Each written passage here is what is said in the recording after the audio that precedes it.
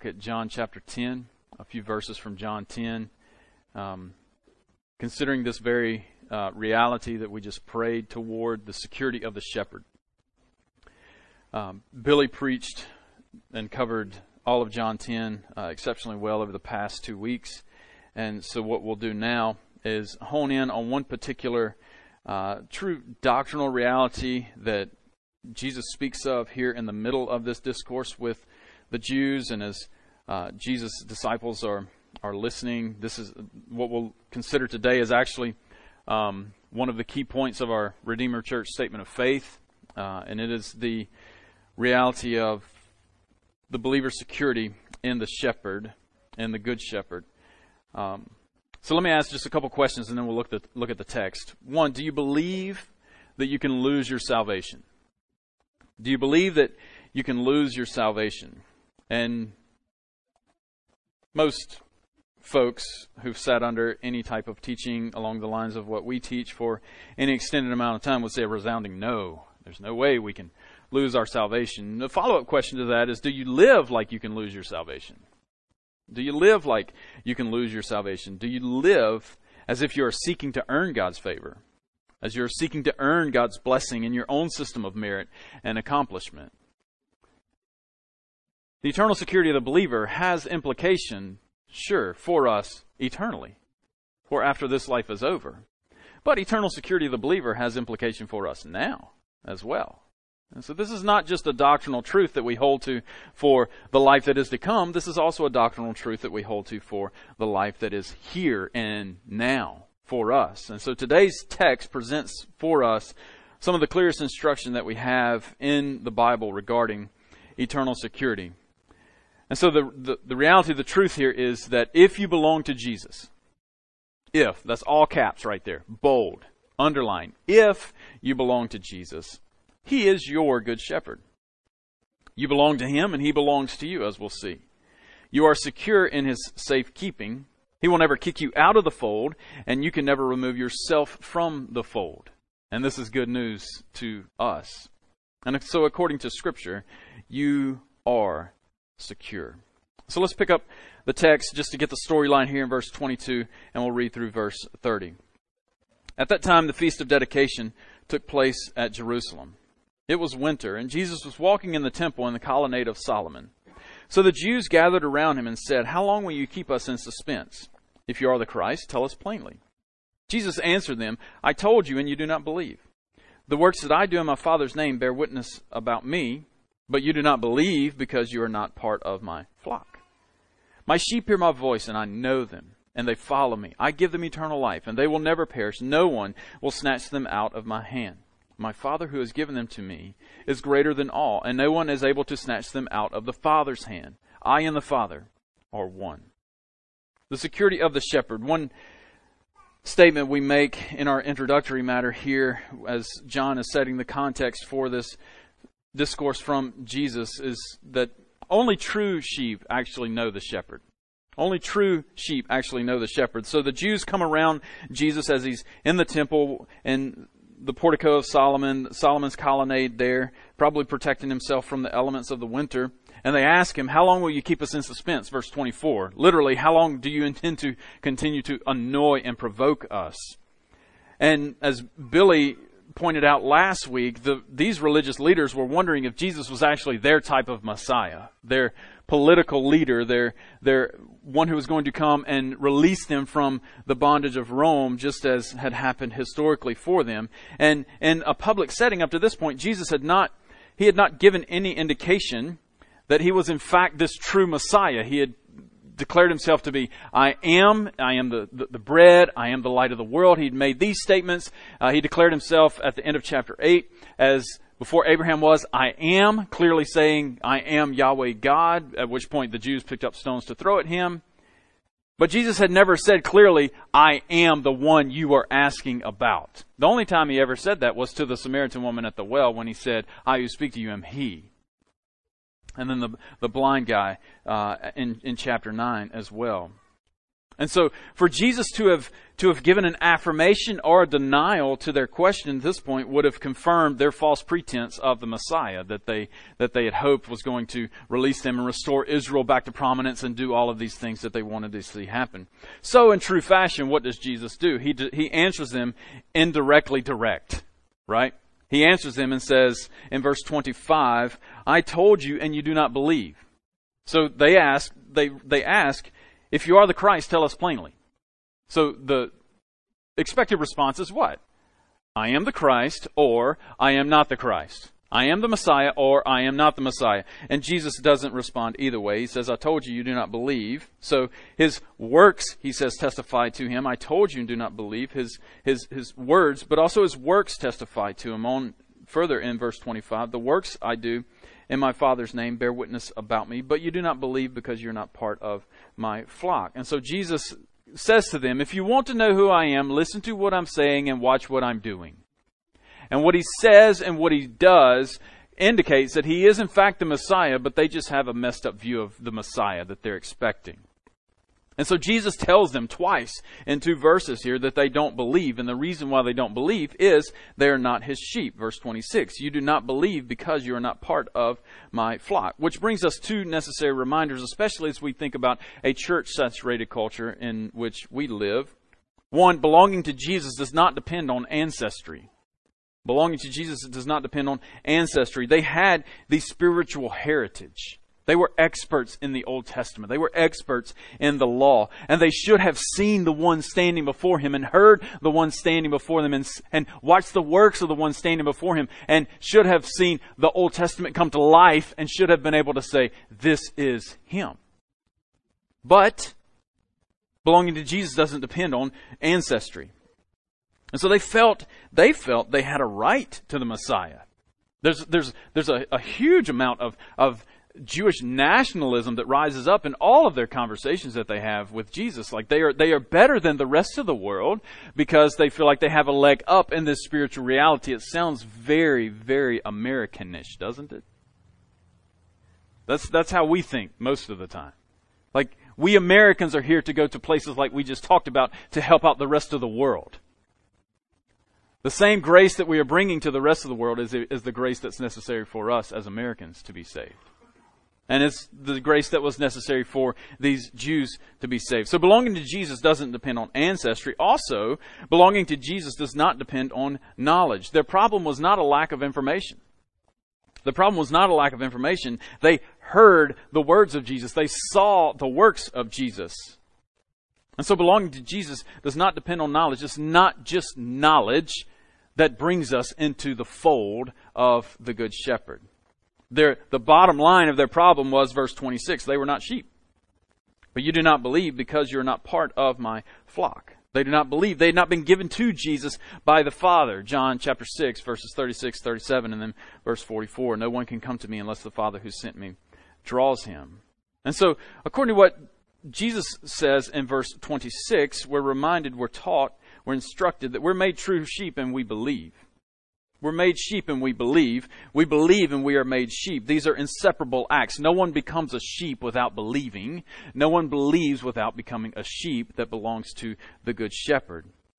And to not believe, like these Jews in this conversation here, is to remain in the default position of all of humanity, and that is condemned.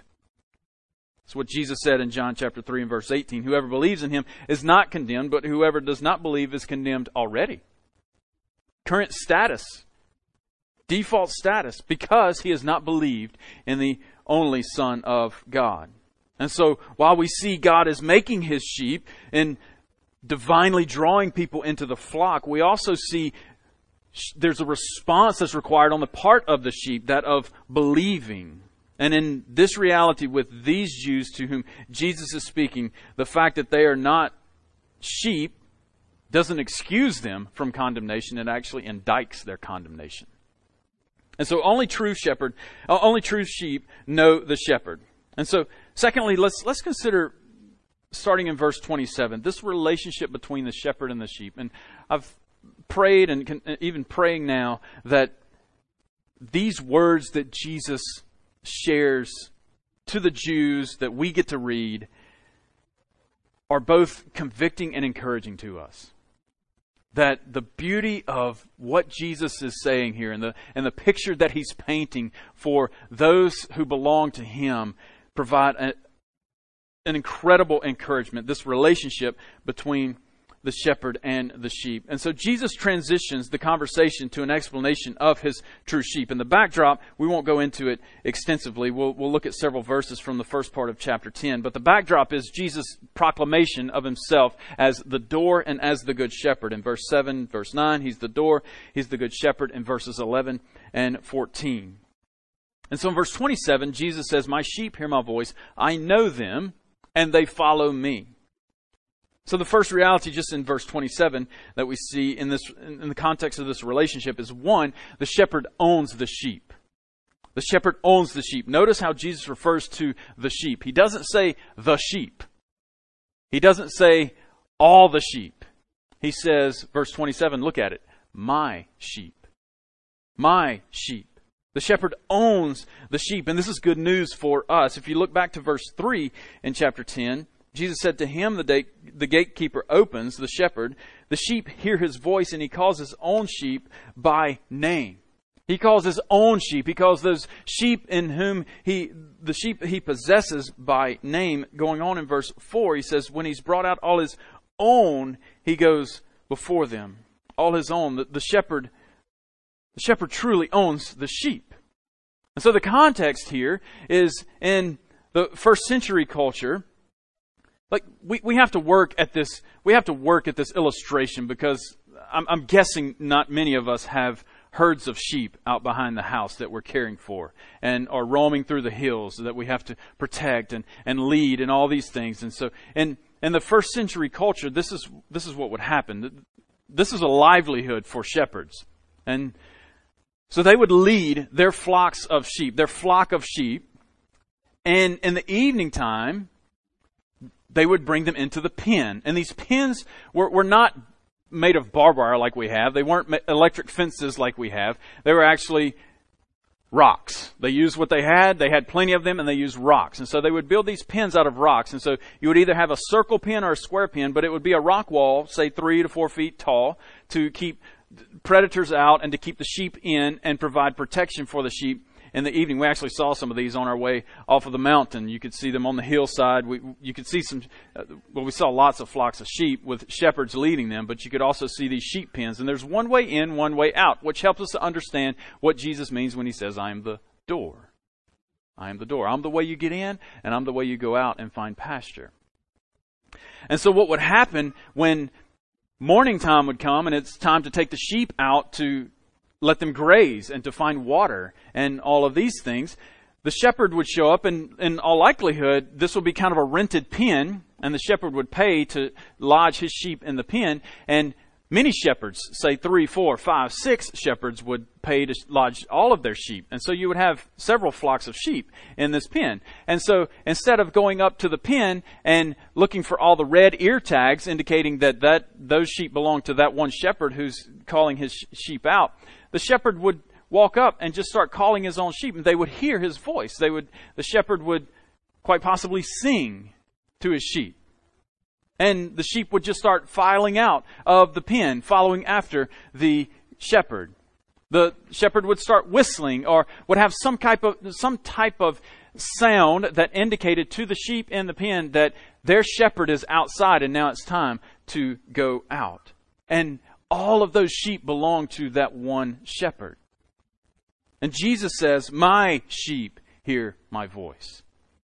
My sheep hear my voice. And so the shepherd calls his own, and his own sheep are responding to him. And so the sheep belong to the shepherd because the shepherd is this door. He is the access way. Jesus is the access way, and he's also the shepherd. Now, let's be clear what this price of ownership cost. The shepherd owns the sheep in this illustration, in the picture that Jesus is painting with his words here in verse 27. The shepherd owns the sheep because he ransomed the sheep from their sin. The shepherd owns the sheep because he actually died for the sheep. He bought them. Ephesians 1:7, in Him we have redemption through His blood, the forgiveness of our trespasses, according to the riches of His grace. Jesus Himself said, I did not come to be served, but to serve and to give His life a ransom for many. And in this context, for the shepherd to die was detrimental to the sheep. Like the sheep were at the mercy of all the predators and the thieves and the robbers for the shepherd to die. But in the spiritual context, for the shepherd to die, it is good for the sheep. In fact, it is the only way that someone becomes a sheep. And so if you are a sheep, you belong to Jesus. You are His. Just imagine the depths of that reality. He looks at you. If you belong to Him, He looks at you and He says, mine. If you belong to Him, you are His. You are a sheep. And so the shepherd owns the sheep. He says, my sheep. Also, the shepherd calls his sheep. Going on in verse 27, the shepherd calls the sheep. Jesus says, my sheep hear my voice. This is a reality of calling the sheep out of the sheep pen into the pastures. And when you see shepherds on hillsides, even today in that context, you don't see them running behind the sheep, beating them with sticks and whips. You see them out in front of the sheep, and they're just talking and they're just singing, and the sheep are just following along after their shepherd. And this idea of my sheep hear my voice points clearly to this personal relationship that the sheep actually have with their shepherd. He calls them by name and they hear His voice. Back to verse 3, to Him the gatekeeper opens. The sheep hear His voice. Verse 4, the sheep follow Him for they know His voice. Verse 16, chapter 10, verse 16, Jesus said, other sheep I have that are not of this fold. Speaking of Gentiles outside of the Jewish reality, I must bring them also. They will listen to my voice. There will be one flock and one shepherd. The shepherd's voice is distinct, verse 3. The sheep hear His voice. And Jesus knows the names individually of all His sheep. He calls them and they hear Him. And so we have, 50, 60 people in this room. Let's just make an assumption that 40 of us are actually sheep. Jesus knows the names of 40 individual people all at one time and knows them intimately all at one time. The shepherd calls his sheep, my sheep hear my voice, this reality of deep personal relationship. He calls our name and we hear His voice. So the shepherd owns the sheep, the shepherd calls his sheep. Also, the shepherd knows the sheep. Verse 27, my sheep hear my voice and I know them. And I know them. There's intimate knowledge with the shepherd. The shepherd's voice is specific. Back to verse 3. He calls his own sheep. You see it there in verse 3? Look at it. To him the gatekeeper opens. The sheep hear his voice. And he calls his own sheep by name.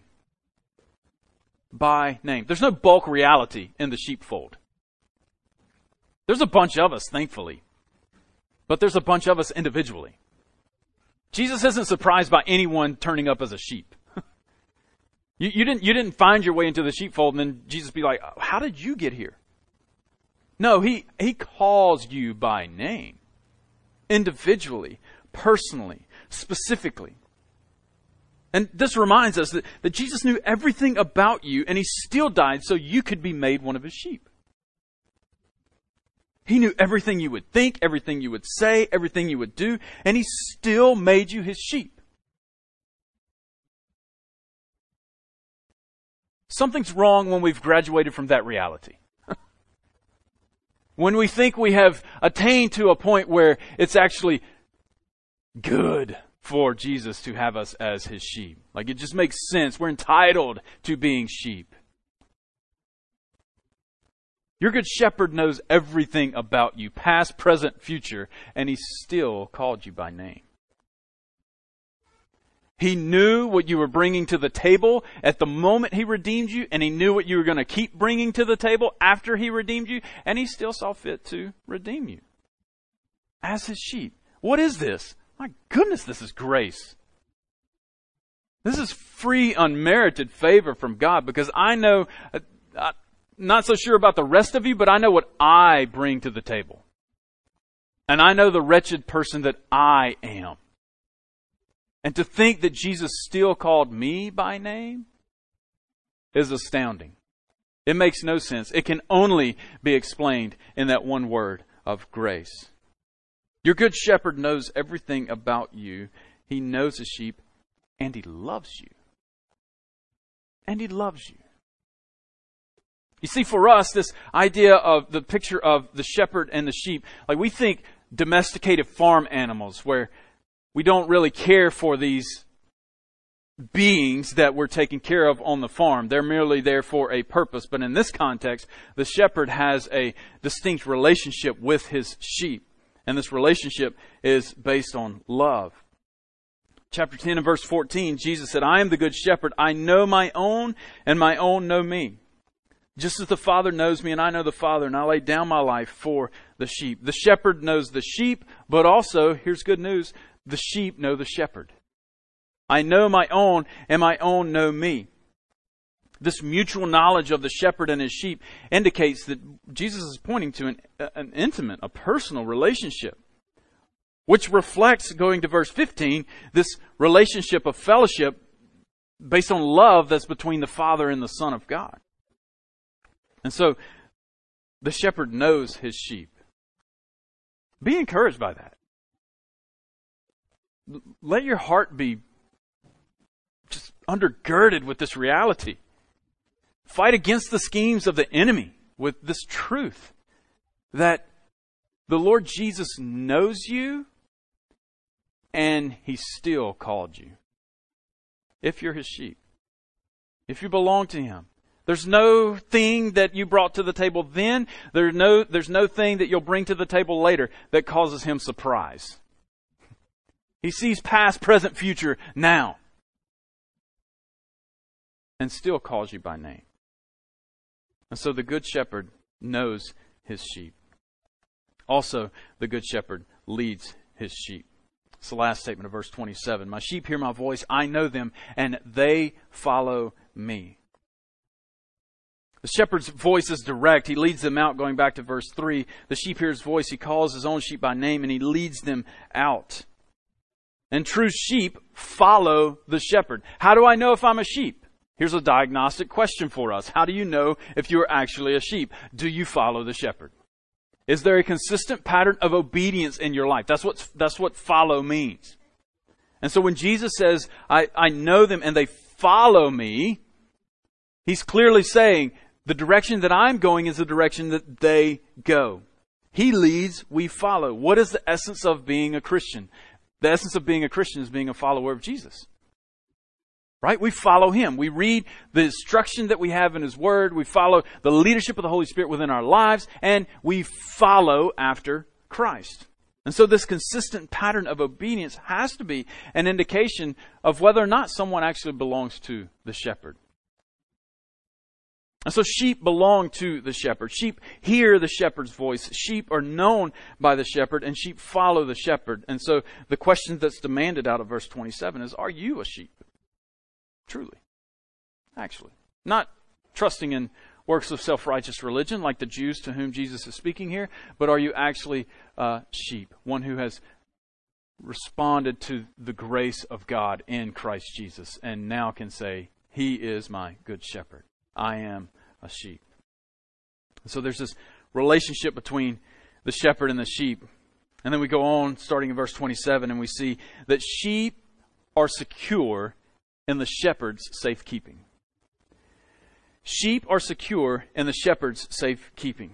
And so some reasons why we as sheep are secure in the shepherd's safekeeping. 1, verse 28, the shepherd gives to the sheep eternal life. Jesus said, I give them eternal life and they will never perish. I give them eternal life. They will never perish. He does not say they gain eternal life. He does not say they earn eternal life. He does not say they work toward eternal life. He says, I give them eternal life. It is a gift of his grace. And the Pharisees' problem, the Jews' problem, and so many people in the church problem is that we're really good at trying to earn eternal life. Right? They were trusting in who they were and what they did to merit favor before God. When in reality, trusting in what they were and who they did actually brought condemnation on themselves. And so their problem, and often our problem, is that we try to earn eternal life. Salvation by works actually doesn't work, though. By grace alone, through faith alone, in Christ alone, do we receive eternal life. Jesus says, I give them eternal life. Now, in reality, let's think about this. How does the good shepherd grant to the sheep eternal life? How does that transaction actually occur? Well, look at verse 16. Jesus said, and I have other sheep that are not of this fold. I must bring them also. They will listen to my voice. So there will be one flock, one shepherd. For this reason, the Father loves me, because I laid down my life that I may take it up again. And so the good shepherd grants eternal life to a sheep by actually giving up his own life that he is then in turn going to take up again. And so the shepherd gives to the sheep eternal life. And we receive this gift as a gift of grace. So the shepherd gives to the sheep eternal life. Secondly, sheep will never perish. That's verse 28. I give them eternal life, and they will never perish. Chapter 10, verse 9. If anyone enters by me, he will be saved. Colossians 3:3. For you have died, and your life is hidden with Christ in God. And so we will never perish. What is the greatest fear that people have? It is not public speaking, it is death. The greatest fear that all humanity has. What do we try to avoid at all costs? We try to avoid death. But for the Christian, for the sheep, there's no reason to fear death. Because though we may die, we will never die. I give them eternal life and they will never perish. Death has no dominion over us, because the one who has called us by name to himself actually expressed triumph and victory over death through the resurrection. And so we can rejoice even in the face of death, because we will never perish. So I give them eternal life and they will never perish. Jesus goes on in verse 28 and says, and no one will snatch them out of my hand. This phrase is interesting here. No one will snatch them out of my hand. It is a definitive statement. It cannot happen. No one will snatch them out of my Father's hand. No one includes everyone. This applies to all. No one will snatch them out of my hand. He doesn't say, hopefully, nobody's going to get yanked. He doesn't say, if this thing goes right, everybody's going to stay in my hand. He says very clearly, no one will snatch them out of my hand. The thief, the robber that he refers to in the beginning parts of chapter 10, the wolf in verse 12 of chapter 10, they will never overpower the good shepherd and do damage to the sheep. The sheep is secure in the safekeeping of his good shepherd. And no one will snatch them out of his hand. Now, does this mean that for the sheep, life will be smooth, easy, grand, glorious? Certainly not. It actually means that all of the forces of hell come against us, because we've now declared allegiance to the one who has victory over all of those forces. A prime example is that of Job from the Old Testament. But the example of Job also reminds us that for those who belong to the Good Shepherd, no one can snatch them out of his hand, because Job was only permitted to do that which God permitted him to do. You remember how the story goes? There's this cosmic conversation between God and Job, and God is, hey, between God and Satan, and God says, where have you been? Well, I've been going all throughout the earth, looking for somebody. And Satan doesn't bring up Job. God brings up Job. God says, well, have you considered my servant Job? And so then Satan's like, funny you mention him. He has got it made. And if you weren't so good to him, he would surely curse you. And so then God tells him what? Get after it, big boy, but here's your line. Don't touch his person. You cannot affect his body. And so Job loses family, loses possessions, loses all kinds of stuff in just a moment. And his confession just stays with the Lord. He still praises the Lord even in the midst of his immense suffering, such that none of us have ever experienced. And so then there's a follow-up conversation between God and Satan.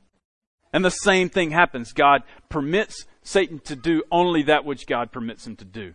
And Satan is on a very tight leash from the sovereign King of the universe, which helps us to understand how Jesus can say, no one will snatch them out of my hand. There is no power that is greater than me, the Good Shepherd, is Jesus' point. No one will snatch them out of the shepherd's hand. But then in verse 29, Jesus brings another dynamic into this conversation of security and says, my Father who has given them to me is greater than all, and no one is able to snatch them out of the Father's hand. He uses a little bit different language here. In verse 28, he says, no one will snatch them out of my hand. And then in verse 29, he says, my Father who's given them to me is greater than all, and no one is able to snatch them out of my Father's hand. And so we've gone from no one will, a definitive statement, to no one is able to, no one can, no one has the power. No one has the power necessary to pull one of the sheep out of the safekeeping of the Good Shepherd. And Jesus is reminding us that the Father, God, is the greatest power in the universe. He is omnipotent. He possesses all power that is to be possessed. And He has given the sheep to the Good Shepherd, and no one has the power necessary to snatch them from the hand of the Good Shepherd or the Father. Meaning we are in both hands at one time. Pointing to this unity, verse 30, I and the Father are one. This unity that is within the Godhead. Not unity of person, but unity of purpose. Unity of function, unity of essence. With I and the Father are one. No one is able to snatch them out of my Father's hand. No one will snatch them out of my hand. Jesus is going to make this statement later as He's praying in the garden just before His crucifixion. He says, I am no longer in the world, but they are in the world. He's referring to those who followed after Him. He's praying to His Father, and I am coming to you. Holy Father, keep them in your name, which you've given me, that they may be one, even as we are one. While I was with them, I kept them in your name, which you've given me. I have guarded them, and not one of them is lost. Not one of them is lost. In that snapshot of Jesus in the garden, we're reminded of John chapter 10, verses 28 and 29. No one will snatch sheep out of the shepherd's hand, and no one can. This is a secure deal for us, church. This is a deep reality for us, and it's on the basis of the functional unity that is within God Himself. I and the Father are one. And so if, all caps, bold, underline, emphasized here, if you are one of His sheep, you will always be one of His sheep. You can't revoke your status as a sheep. You can't turn your back on your Good Shepherd. He won't allow it. Richard, it's awfully bold. How can you say that? Because He said it. No one will snatch them out of my hand, not even you. No one is able to snatch them out of my hand, not even you. You can't revoke your status, but also, here's the other side of that same coin, He won't kick you out of the fold. He will never say, okay, Richard, that's it. I'm done with you. You're out. Hope you enjoyed your time as a sheep.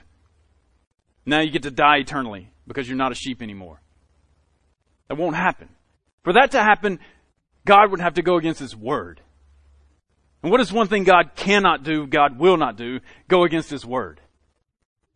And so for us as sheep, we're reminded that we can't revoke our status as sheep, and He won't remove our status as sheep.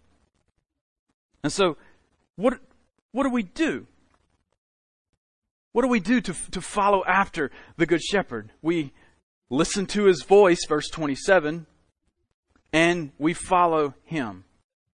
So what do we do? What do we do with this text? How do we embrace the reality that I trust has encouraged our hearts, challenged us, possibly even convicted us in necessary areas as sheep? Well, first, before we get into application for sheep, the very clear present question that our text drives us toward is, are you actually a sheep? Do you belong to the Good Shepherd? And if your confession is, I thought so, but no, I'm not a sheep. I don't belong to the Good Shepherd. Well, then the good news, the Good Shepherd laid down His life for you. Repent and believe on the Lord Shepherd, and you will be saved. Repent and believe. It's not praying this after me. It's not going through an expression of action or anything of that nature. It's just, if the Holy Spirit of God is drawing you to Christ this morning, then repent and believe. And the good news of the Bible is that you become a sheep. For those who are sheep, this text reminds us of a few points. One, this text informs our salvation. This text informs our salvation. We are saved by being made sheep and believing on the Good Shepherd. The Father gives us to the Good Shepherd, and we enter by the door, and we are made His sheep. No one comes to the Father but through Christ. We'll get to that in a few weeks. No one comes to me unless the Father who sent me draws him. And so God the Father, God the Spirit, God the Son are working in harmony with one another to redeem you and to redeem me. And so this text informs our salvation. This reminds us of how we are actually saved. This text also informs our sanctification. True sheep follow the Good Shepherd. True sheep follow the Good Shepherd. If you belong to the Good Shepherd, then just live like a sheep. This is not complicated. We've turned the Christian life into some mystery that only a few can discover. The Christian life is not complicated. If you belong to the Good Shepherd, live like a sheep. How? Read verse 27. My sheep hear my voice. I know them and they follow me. We spend time in the Word. We are filled with the Spirit. We are in the community of the church and we follow Christ. We obey Him. We obey Him. This text informs our sanctification. Eternal security does not give us the privilege to live life as we please. It actually gives us the privilege to live life as sheep who belong to the Good Shepherd. And so this text informs our sanctification. It informs our salvation, our sanctification, and then lastly, this text informs our security. If, caps, bold, underline, if you're one of His sheep, you will always be one of His sheep. You can't revoke your status. He won't kick you out of the fold. So live like a sheep. In fact, you can't lose that which is not yours to lose. When David is in the throes of conviction and repentance, and in Psalm 51 he's crying out for God to renew him, what does he say? Restore to me the joy of your salvation. We attach this my word on there so often. That is not what David said. David realized something that we have to realize. If it's my salvation, then I can give it up at any point. But salvation is of God. And I get to be the free will beneficiary of this gift that is salvation. And so you can't lose that which is not yours to lose. Salvation is of God. Salvation is from God. It's by God and it's for God. And this is for our good. This is for our good. Your ultimate eternal security rests in the good keeping of your Good Shepherd, who loves you and gave Himself for you.